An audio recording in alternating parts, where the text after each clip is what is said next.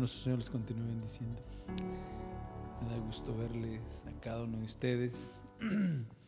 Qué bueno es el Señor. Qué bueno sería que de verdad entráramos en su presencia y pudiéramos adorarle y verle en la hermosura de su santidad. Que cuánto necesitamos realmente contemplar su presencia, su majestad, para que nuestro corazón tiemble delante de Él. Bueno, vamos a continuar en esta tarde aquí con este tiempo de la palabra, confiando en el Señor.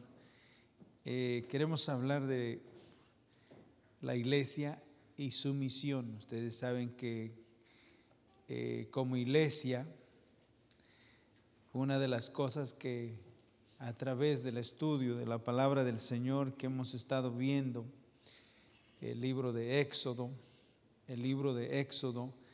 enormemente me ha impactado una palabra, enormemente, y no porque digo que uno esté sirviendo o quiera servir, sino es aquello que una y otra vez, si usted pudiera enumerar la palabra que se encuentra en el libro de Éxodo, de tantas veces que el Señor le dijo a Faraón a través de Moisés y de Aarón: deja ir a mi pueblo. Si usted pudiera enumerar esa palabra, deja ir a mi pueblo para que me sirva,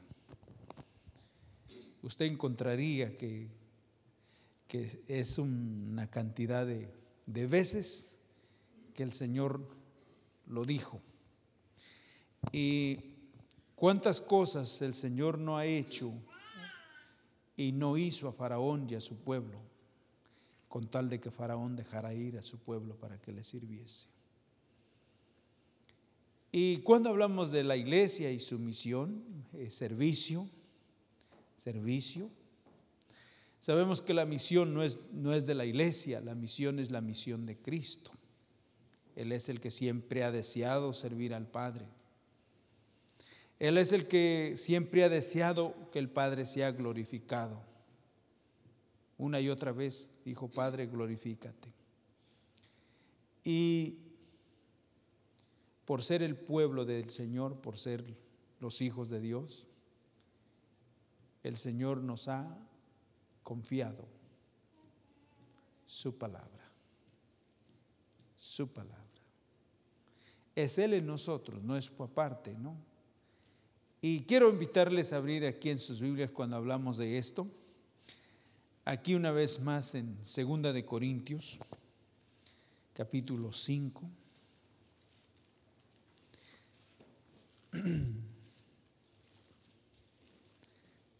Segunda de Corintios, capítulo 5.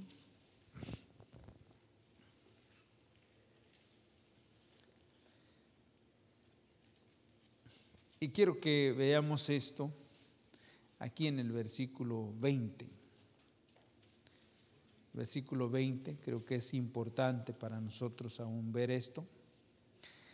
Dice: así que somos embajadores en nombre de Cristo, como si Dios rogase por medio de nosotros.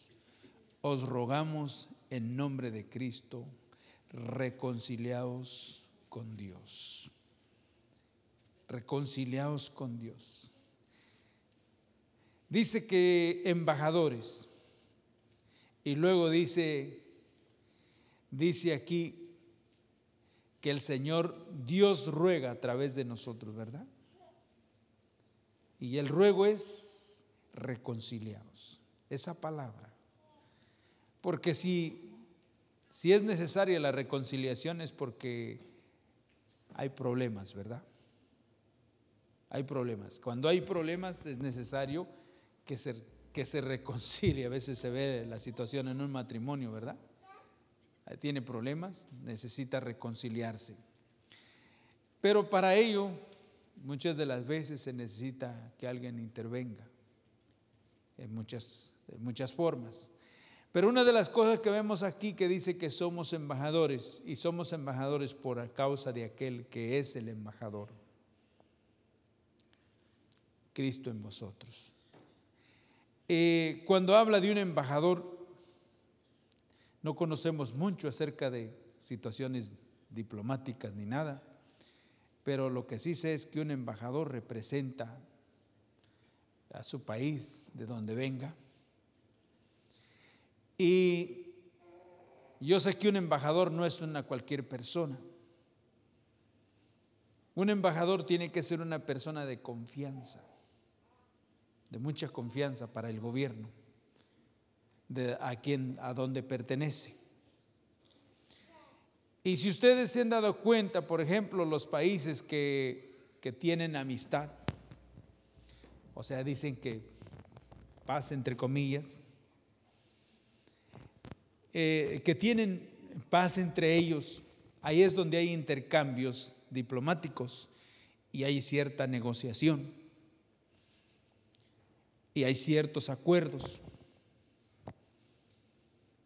Y por eso es que existen los embajadores, porque una nación que está en guerra con otra no puede enviarle un diplomático, porque si le envía y están en guerra, ¿qué es lo que puede hacer esa nación con ese embajador? Tomarlo y ¿qué más? Y matarlo, porque no tienen nada en común, no hay paz entre ellos, no hay cosas, no hay asuntos que tratar. Y si quiere enviarle una persona, un embajador, ¿qué es lo que tiene que hacer? Lo toma y lo mata y punto. ¿Por qué? Porque no hay paz entre ellos. Eso es lo que sucede. Y si lo aplicáramos nosotros a la parte espiritual, ¿de dónde vino nuestro Señor Jesucristo como el embajador por encima de todos? Del cielo, dice que Él vino del cielo y vino a esta tierra y había paz entre Dios y los hombres.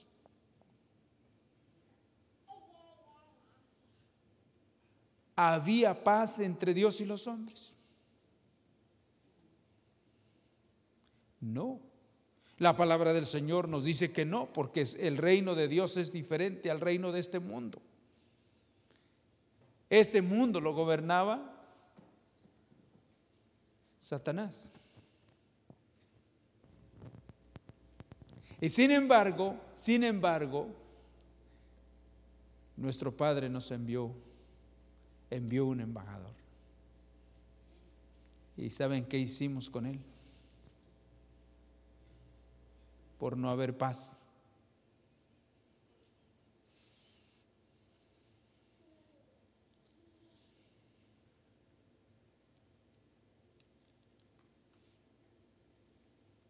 Lo matamos. ¿Sí o no? No lo crucificamos.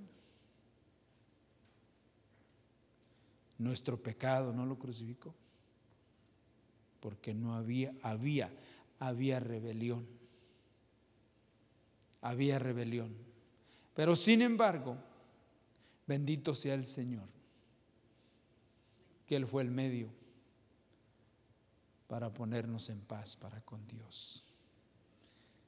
Y ahora todos aquellos que hemos creído en Cristo Jesús tenemos paz para con Dios. Bendito sea su nombre. Y aquel que todavía no ha reconocido a Jesucristo como su Salvador personal, la palabra del Señor es clara. Que hay un solo Dios y asimismo un solo mediador entre Dios y los hombres, Jesucristo hombre. Jesucristo es el único medio para estar en paz para con Dios. Él es ese embajador y Él es el que ruega que nos reconciliemos con Dios. Y bendito sea el Señor, porque un día usted y yo, todos aquellos que hemos entregado nuestra vida al Señor, un día esa palabra tocó nuestro corazón y le dijimos: Señor, es cierto, yo estoy enemistado contigo, perdóname. Todavía me acuerdo de ese día que Cristo vino a mi vida. Todavía me acuerdo. Fue algo tremendo que estremeció todo mi ser. Ese día que estaba recibiendo el perdón de mis pecados, que Cristo estaba perdonando mi pecado, mi maldad, me estaba reconciliando con Dios porque era enemigo de Dios. ¿Saben? Enemigo de Dios. Así que bendito sea el Señor cuando dice que ahora que Él ha hecho esa obra en nosotros, dice la palabra del Señor que Él nos ha encargado esa palabra. Y nosotros somos ahora embajadores en nombre de Cristo.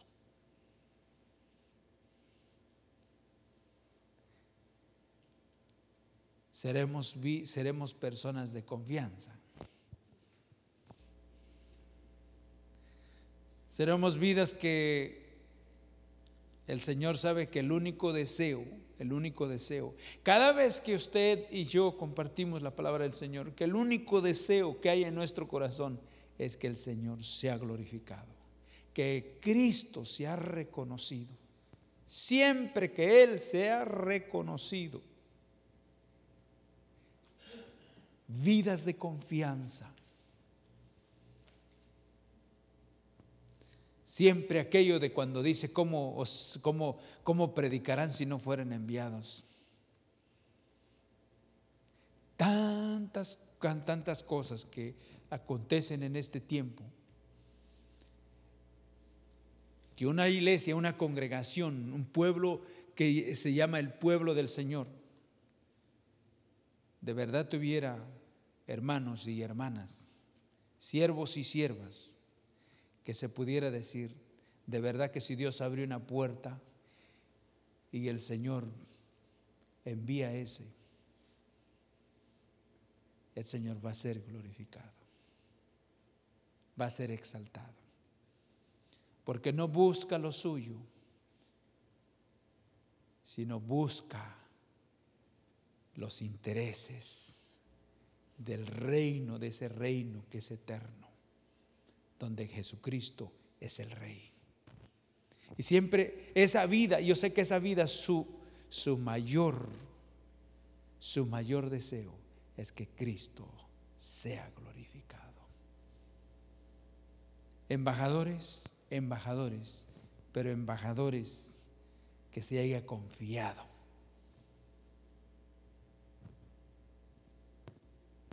Porque saben que aquel que envió el Señor a este mundo, este es mi Hijo amado en quien tengo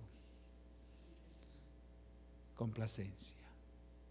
A Él Hijo le he entregado todo. A Él le entregaré los confines de la tierra. Me es poco que solamente sea la nación de Israel, no, a Él los confines de la tierra. Qué precioso. Y sabe que ese carácter es el que quiere el Señor formar en cada uno de nosotros. Y que realmente, donde quiera que su palabra sea dada, el único deseo que haya en nuestro corazón es que Él sea exaltado y Él sea glorificado. Qué bueno es el Señor. Uno, confianza. Claro que para eso no podemos olvidar lo que antes fuimos. Y cómo no estar agradecidos con el Señor. Una vez que Él ha tomado nuestras vidas y ya ha estado obrando en nosotros, entonces poderle dar gracias al Señor por lo que Él ha estado haciendo. Porque antes, ¿quién éramos? Dice aquí Romanos, quiero que vayamos aquí a Romanos capítulo 5. Yo creo que sabiendo quién éramos antes, ahora saber quién somos ahora en Cristo Jesús es importante, muy importante. Romanos 5, versículo 10.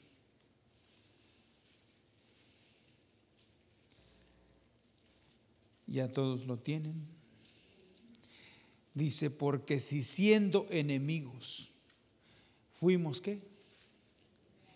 Fuimos reconciliados con Dios dice, por la muerte de su Hijo, mucho más, estando reconciliados, seremos salvos por su ¿qué? Por su vida. Dice que porque siendo ¿qué?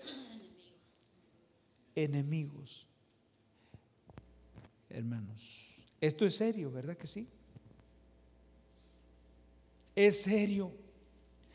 No tener al Señor Jesucristo como nuestro Salvador personal, toda vida que no tiene al Señor como su Salvador personal, eso es lo que es delante de Dios. Eso es lo que es delante de Dios, enemigo. Nosotros éramos, ¿sabe? Yo creo que ya no soy por causa de aquel que vino a mi vida. Porque siendo enemigos, fuimos ¿qué? Reconciliados. En otra palabra, hicimos paz o hicimos paces con el Señor, con el Padre a través de nuestro Señor Jesucristo. Y dice que ahora estando reconciliados, fuimos reconciliados con Dios por la muerte de su Hijo, mucho más estando reconciliados, seremos ¿qué? Salvos por su vida. Antes éramos enemigos. Y eso es lo que el Señor quiere. Pero Él quiere que primero, antes que otra cosa, decir paz. Si te arrepientes, hay paz. Si te arrepientes, hay perdón de pecados. Y si hay perdón de pecados, hay salvación, hay vida y vida eterna. Entonces vemos aquí una de las cosas que es importante, que dice que siendo enemigos nosotros de Dios, Dios hizo algo que nosotros no conocemos. Porque les voy a decir que no conocemos nosotros. Porque dice que aún siendo enemigos, dice que Dios nos amó. Porque de tal manera amó Dios al mundo, que dio. ¿El mundo qué hace con sus enemigos?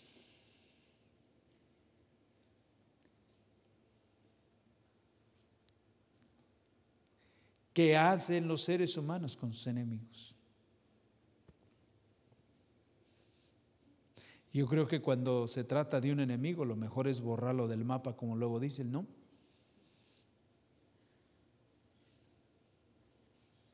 Humanamente. O que se vaya de por aquí, ¿no? Que no esté cerca de uno. Si es enemigo. Eso es lo que sucede humanamente. Y por eso es importante que conozcamos lo que es el mundo y lo que es Dios.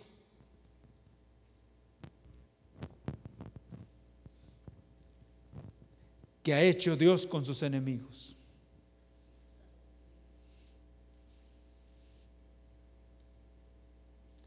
Tuvo que darnos a su Hijo para reconciliarnos, para estar en paz. Veamos aquí quiero que veamos un salmo. El salmo es el Salmo 110, si ustedes lo han oído, lo han visto. ¿Qué es lo que hace el Señor con sus enemigos?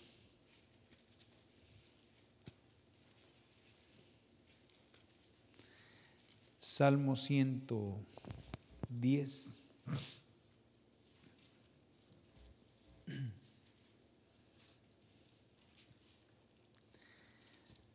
Salmo 110, versículo 1. Dice así: Jehová dijo a mi Señor: siéntate a mi diestra, hasta que ponga tus enemigos por estrado de ¿qué?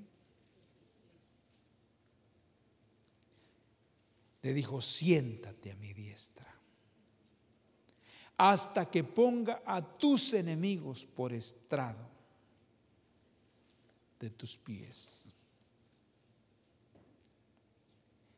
¿Y quiénes son los enemigos? Nosotros a veces pensamos que el diablo es el único enemigo de Dios, ¿verdad? ¿Sí o no? Pero la palabra del Señor ya está diciendo que no es solamente el diablo. Que nosotros también sin Cristo y por andar en desobediencia y en rebelión a su palabra, somos enemigos de Dios. Somos enemigos de Dios. Y le dijo: siéntate a mi diestra, siéntate. Mi Señor le dijo, el Señor le dijo a mi Señor: siéntate a mi diestra, hasta que ponga a tus enemigos por estrado de tus pies. Pero no es aquello de decir que los va a pisotear, le va a poner el pie en el cuello como nosotros pensamos, cosas así. No es de esa manera. No es de esa manera. Le dijo: siéntate, siéntate. Claro, por lo que el Señor Jesús hizo y por lo que Él es, le dice, estaba dicho, profetizado. Y luego lo vemos aquí en Filipenses cuando dice: siéntate hasta que tus enemigos. Filipenses, veamos cómo es esto. No es que el Señor le ponga el pie en el cuello a las personas, jamás, nunca. Pero una vez que el Hijo ha cumplido el propósito del Padre, dice Filipenses 2:9, dice: por lo cual Dios también le exaltó hasta lo sumo y le dio un nombre que es sobre todo nombre, para que en el nombre de Jesús se doble toda rodilla de los que están en los cielos y en la tierra y debajo de la tierra, y toda lengua confiese que Jesucristo es el Señor, para gloria de Dios Padre. Los enemigos, hasta siéntate, le dijo el Señor a mi Señor: siéntate a mi diestra, hasta que ponga a tus enemigos por estrado de tus pies. Y dice que le exaltó hasta lo sumo, le dijo: siéntate. Y tus enemigos, tu pueblo, en el día de tu poder se te ofrecerá a ti voluntariamente. Y hermanos, hubo un día cuando oímos la voz del Señor por el Espíritu Santo, que nuestra lengua y nuestro corazón y tal vez nuestra rodilla se dobló delante de Él, reconociéndole a Él como el Señor, como nuestro Salvador y como el único que es digno. Y confesamos ahí que Él es el único que es digno de darle a Él toda la honra y toda la gloria. Nuestro corazón rendido, y sabe que en ese rendimiento hacia Él se terminó ahí la enemistad, la rebelión, porque donde hubo rebelión, para que hubiera un cambio tenía que haber sumisión, sometimiento, Por eso es que el pueblo de Dios no podemos continuar nosotros con el mismo carácter como hijos de Dios, como pueblo de Dios. A veces nos dan ganas y hasta pensamos, pero no es adecuado que enseñemos lo mismo que antes éramos. Platicaba con un hermano y me decía, antes yo era malísimo. Qué bueno que fue antes. Amén. Y todos los que estamos aquí no éramos unos santos antes. Algunos, claro, peores que otros. Pero el problema es que si todavía seguimos siendo así bien malísimos, o el Señor está cambiando nuestro corazón y está obrando en nuestro corazón de tal manera que donde hubo rebelión, donde hubo desobediencia, ahora ya hay sometimiento y ya hay obediencia, porque dice que antes éramos hijos de ira, pero ahora somos hijos de obediencia. Hijos de ira, de desobediencia, lo dice el capítulo 2 del libro de los Efesios. Estábamos muertos en nuestros delitos y pecados. Por naturaleza éramos hijos de ira. Servíamos a otro amo. Y por eso era lo que éramos. Ahora en Cristo Jesús debemos de ser diferentes por lo que Él es. Amén. Y yo sé que a veces es un poco difícil poder recibir, pero solamente el Señor es aquel que puede ministrar esto a nuestro corazón. Pero gracias al Señor por lo que Él está haciendo. Gracias al Señor. Quiero que veamos aquí de qué nos ha librado el Señor. Es muy importante. Aquí en Colosenses, quiero que nomás veamos esto. Es un pasaje conocido, pero lo podemos ver en esta noche una vez más. Colosenses capítulo 1,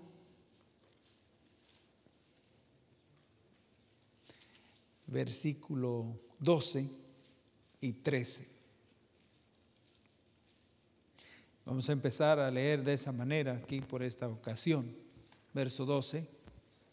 Con gozo, dando gracias al Padre, que nos hizo aptos para participar de la herencia de los santos en luz, el cual nos ha librado de la potestad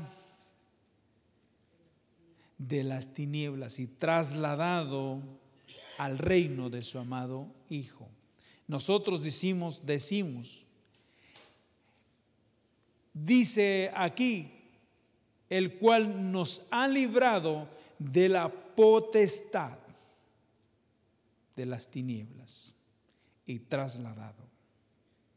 Y a veces pensamos que ciertamente nos sacó y nos puso, y que claramente eso es lo que el Señor hizo. Pero librado de la potestad. ¿Quién era aquel que reinaba en nosotros antes? ¿Quién era aquel que gobernaba nuestro corazón? Era un ser poderoso y que tanto nuestras actitudes como acciones y reacciones eran horribles, nuestro vocabulario y cómo tratábamos a los demás.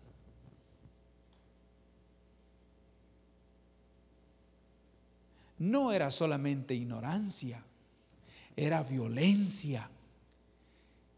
Era un espíritu satánico del cual el Señor nos libró a nosotros, nos rescató, sacó ese espíritu de nosotros y trajo vida a través de su Espíritu Santo. Por eso es que considero que un cristiano verdadero no puede continuar siendo la misma persona, jamás. Nunca. Porque el Señor dice que nos libró de la potestad. Es un poder. Éramos por naturaleza hijos de ira. Éramos iracundos, ¿sí o no?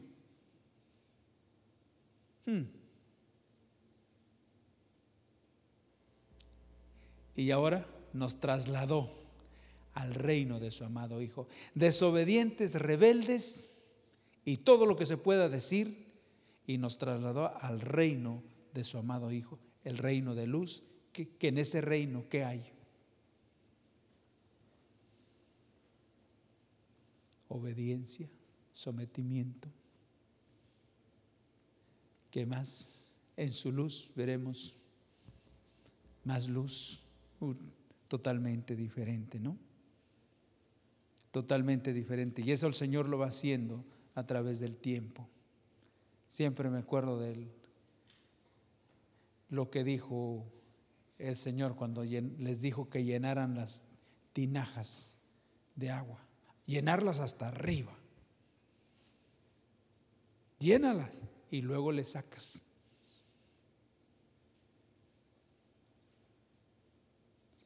Llenando y sacando. El Señor dijo que el que recibía su palabra y recibía de Él, de su interior saltaría una fuente para vida eterna. Eso es lo que el Señor vino a hacer a nuestras vidas. Veamos qué fue lo que vino a hacer. Literalmente, si uno viera algo que Él vino a hacer, su misión, lo que Él vino a hacer aquí en el Evangelio de Juan. Juan capítulo 10. Esa misión del Señor. Juan capítulo 10.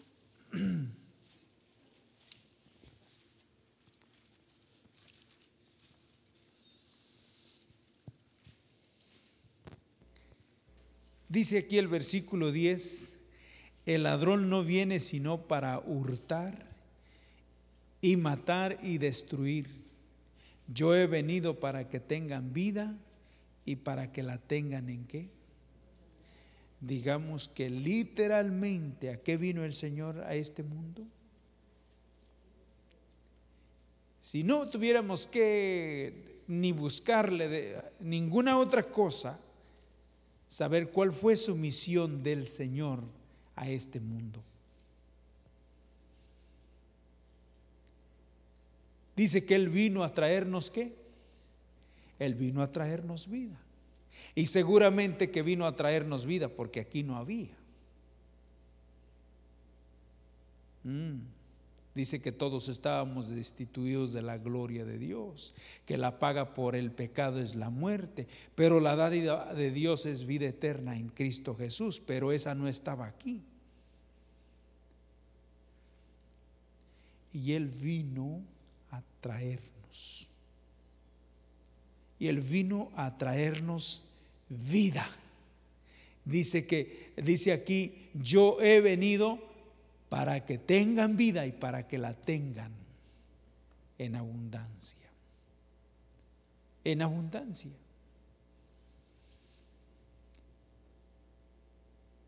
Dice el versículo 11, si lo podemos juntar ahí un poquito.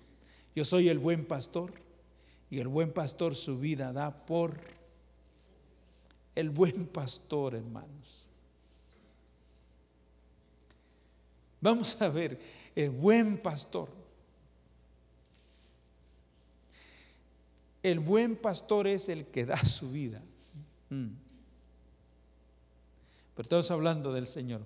Vamos a ver qué hacen los pastores literalmente, los que pastorean un rebaño, los que tienen animales. ¿Qué es lo que hacen ellos?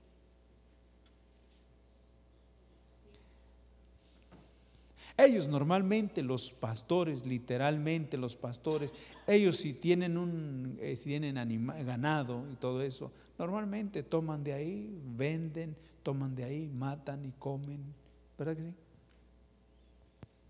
Eso es lo que se conoce, que son las ovejas que dan la vida. para mantener el pastor, ¿sí o no?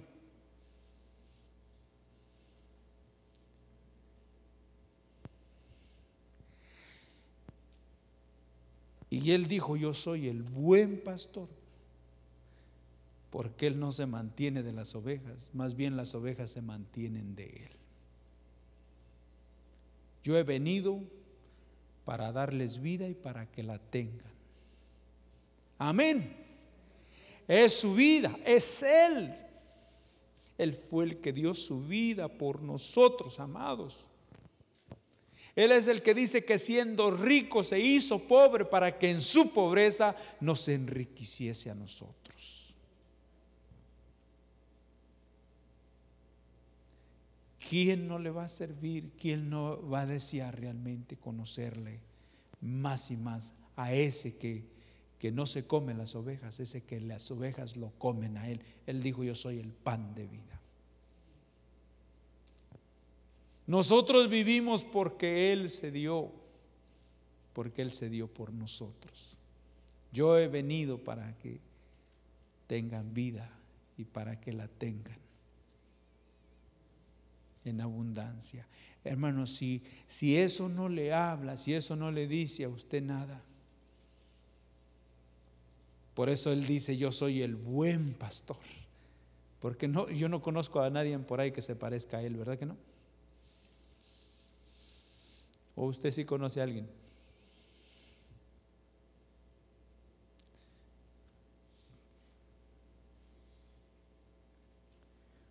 Él es aquel que es único. Amén.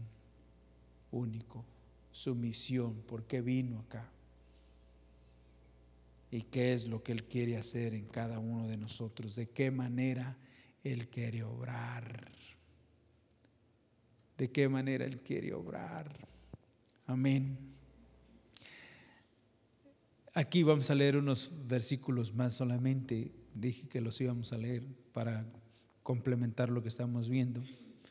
Versículo 14: yo soy el buen pastor y conozco mis ovejas y las mías me conocen, así como el Padre me conoce y yo conozco al Padre y pongo mi vida por las ovejas.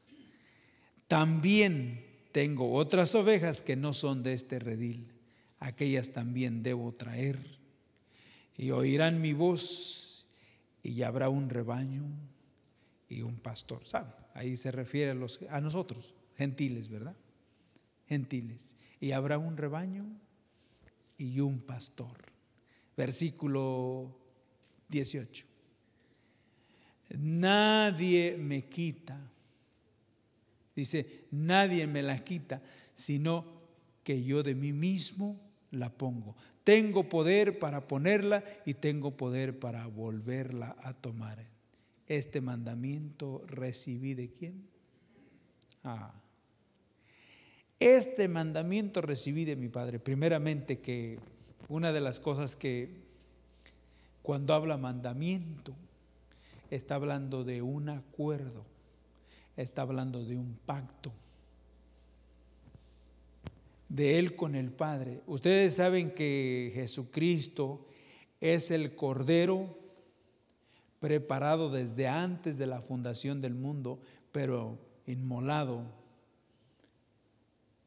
en el tiempo, en ese tiempo de Adán y de Eva, pero preparado desde antes. Era un pacto que tenía Él y el Padre para nuestra redención. Este mandamiento lo recibí de mi Padre. Pero algo que dice aquí: nadie me la quita, está hablando de su vida, sino que yo tengo poder, dice, para ponerla y volverla, poder para volverla a tomar. Nadie me la quita, yo la pongo. ¿Qué tal? ¿Qué tal cuando dice tengo poder? Hay decisión. ¿Saben qué dijo el Señor Jesús? Que las palabras que Él había hablado no solamente eran palabras, sino que eran ¿qué? Las palabras que yo os he hablado no solamente son palabras, sino son espíritu y son ¿qué? Y son vida. y son vida. Él dice, yo no vine a traer solamente un dogma, una enseñanza, una doctrina. Yo no solamente vine a traer una religión, ¿no?, que es lo que menos el Señor vino a traer. Él vino a traer vida. Vida, y para que la tengamos en abundancia. De esa manera, ¿qué tal cuando dice decisión? Decisión para hacerlo. Y dice que esta palabra se nos fue encomendada a nosotros. Pudiese ser que muchas de las veces, a veces hablamos y solamente son palabras, pero no son vida. Me estoy explicando. Porque es muy importante que tengamos esto del Señor, que el Señor esté poniendo esto en nuestro corazón, para que no sean palabras, sino que realmente se pueda transmitir lo que es el Señor. ¿Qué es el Señor? Vida. La palabra del Señor es viva y eficaz. Su palabra es viva y eficaz. Qué importante que como pueblo del Señor tengamos esa visión, esa misión también de que el Señor esté siendo exaltado, esté siendo glorificado. Amén. Quiero que veamos aquí una última parte en cuanto a esta misión del parte del Señor. Aquí en Juan 17. Juan 17.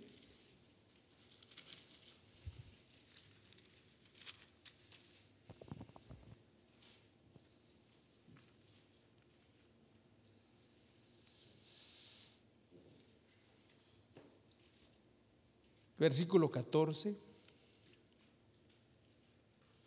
que dice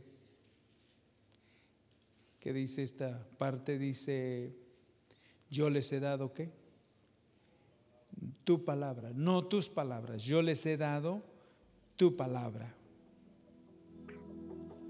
Y el mundo los aborreció, porque no son del mundo, como tampoco yo soy del mundo.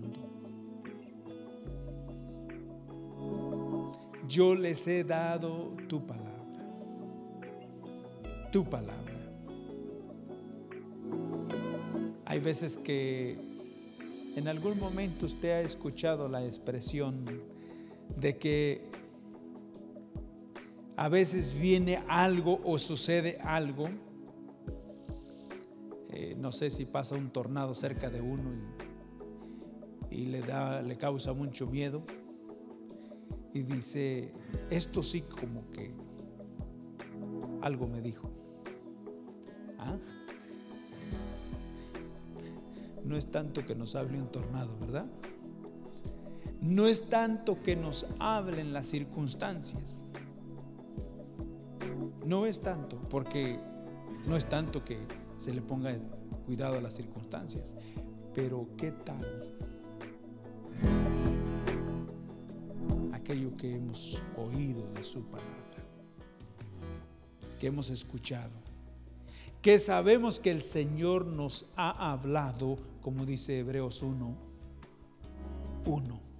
que en estos últimos tiempos nos ha hablado a través de su ¿qué? De su Hijo? ¿Qué tal como aquello que dice, yo les he dado tu palabra? Yo les he dado tu palabra. Ellos la recibieron. Y el mundo los aborrece porque no son. ¿Qué tal aquello que el Señor pueda realmente hablar a nuestro corazón a través de su palabra? Y saber que es el Señor quien realmente está hablando a nuestras vidas. Para que al tiempo el Señor realmente haga su obra. Versículo 20. Mas no ruego solamente por estos, sino también por los que han de creer en mi palabra. Los que han de creer ¿en qué? En mí por la palabra de ellos. No solamente ruego por estos, sino por aquellos que han de creer en mí por la palabra de ellos. Y ya aquí estamos hablando de que esa palabra se ha hecho realidad en uno. ¿Qué es lo que realmente tenemos que compartir? ¿Cuál tiene que ser la visión y la misión? De que Cristo sea glorificado. Que el mensaje sea solamente con un objetivo,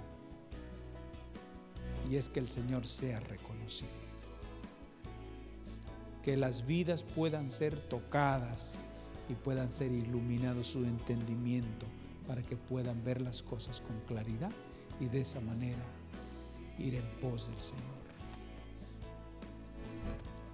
Amén. No es cuestión de otra cosa. Confiando que el Señor nos escogió, no porque seamos fieles,